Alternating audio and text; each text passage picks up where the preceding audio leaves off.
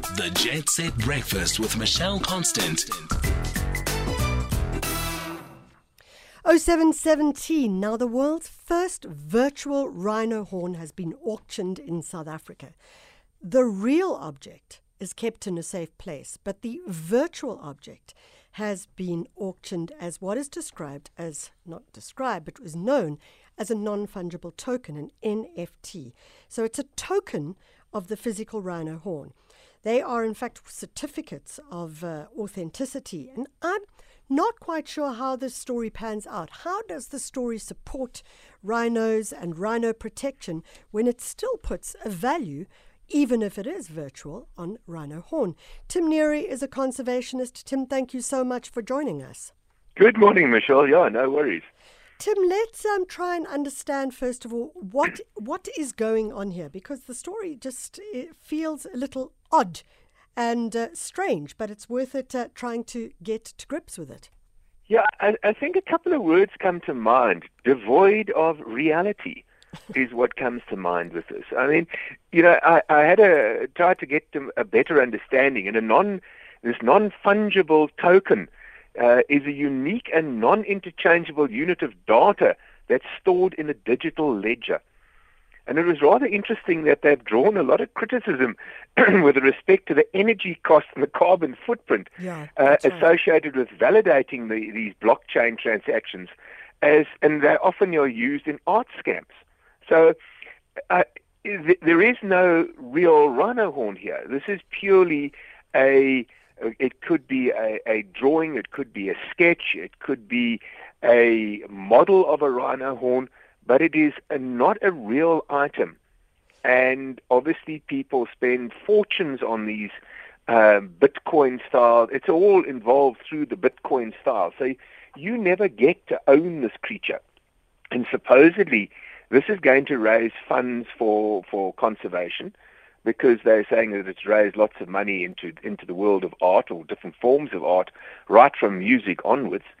But this now is going to be some new way, and I'm fascinated if it's really going to work. Is it going to change anything in the world of conservation? I don't think so, because we're not dealing with people who are stealing virtual rhino horns. You know, if you're going to take a virtual rhino horn, be it a hologram or whatever, you're not going to go off into some part of the world and trade this for money that can be used in drugs or whatever form it is going to be used in. So, Tim, we were talking about this off air, and we were just saying the challenge here is that it remains with valuing the horn as opposed to the rhino. So even if it was a physical, there is a physical horn. It's an exact replica of a physical horn. So what it does is it still says that the physical horn is valuable, even if they use a virtual image and they're selling the virtual image as opposed to the real horn. What it's saying is horn and not rhino is valuable. How do you as a conservationist triangulate that? Yeah, in fact, I don't and I can't. To me, it is sending the wrong message. It really is sending the wrong message, because, as you rightly say here, we are taking a component, we're placing a value on that. The ideal way, if you wanted to reduce, would be to reduce the value of the horn. You know, to turn around, if rhino horns had no commercial value, then people wouldn't be poaching them. Yeah. And, you know, now what you're saying is that instead of having a virtual rhino that you could lay claim to, but again, it's devoid of reality. So all that this is going to appeal to is a certain higher level of echelon of people who have got the disposable, be it, and I'm saying loosely, funds, because the funds in themselves appear not to be real, who've got these funds and are now going to take this component. What are you going to do with it?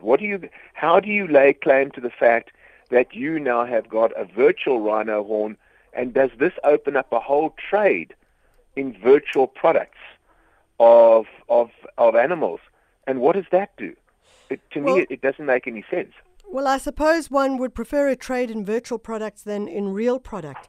But it does kind of like question the owner, who suggests that if rhinos go into extinction, then he would still own a virtual rhino horn because it is, or he would still own a rhino horn because the token is a token of the physical rhino horn. Absolutely. It's not going to do anything towards the fact of reducing the pressure on the animal. It's not going to do anything to reduce the possibility of extinction.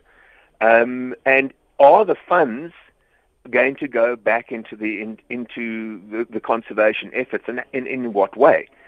Again, we look at this, and when I was reading up on it, it fascinated me that although that you own that horn virtually, if I sell that horn on to you, then theoretically there is a money transaction that goes back to the NGO who has started this process. It goes back. There's a certain percentage that would go back, almost like a license, almost like a license fee. And even that I found very strange. So, yeah, to me, if you're going to deal in conservation, conservation is a real world. It's not a virtual world, and you need to be able to bring that the reality of the conservation around you, the reality of biodiversity importance. I don't see this doing that at all. To me, this is just something that you can sort of sit around the coffee table, the pub, or wherever you are, sipping your whiskey and saying, well, I own a rhino horn, and it's a virtual rhino horn. Because, of course, we can't trade it any other way. And I'm saving rhinos. Neary, and I'm theoretically saving rhinos. Thank you so much for joining us. That's Conservationist Tim Neary. And the question that we're asking is that the world's first virtual rhino horn has been auctioned as a non-fungible token. Now, if you're trying to understand, which all of us are really, what a non-fungible token is, we managed to get this clip from Rhett on Mankind.